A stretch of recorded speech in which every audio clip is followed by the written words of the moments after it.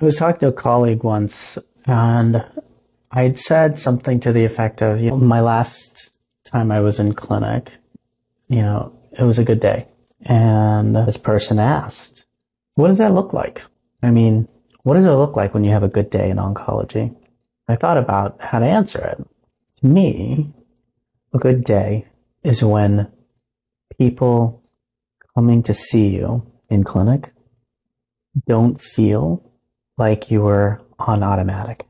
To me, a good day is when you're able to really be there with someone to talk about good news or bad news and meet them where they are, sharing a laugh or staying silent while they cry or even crying with them.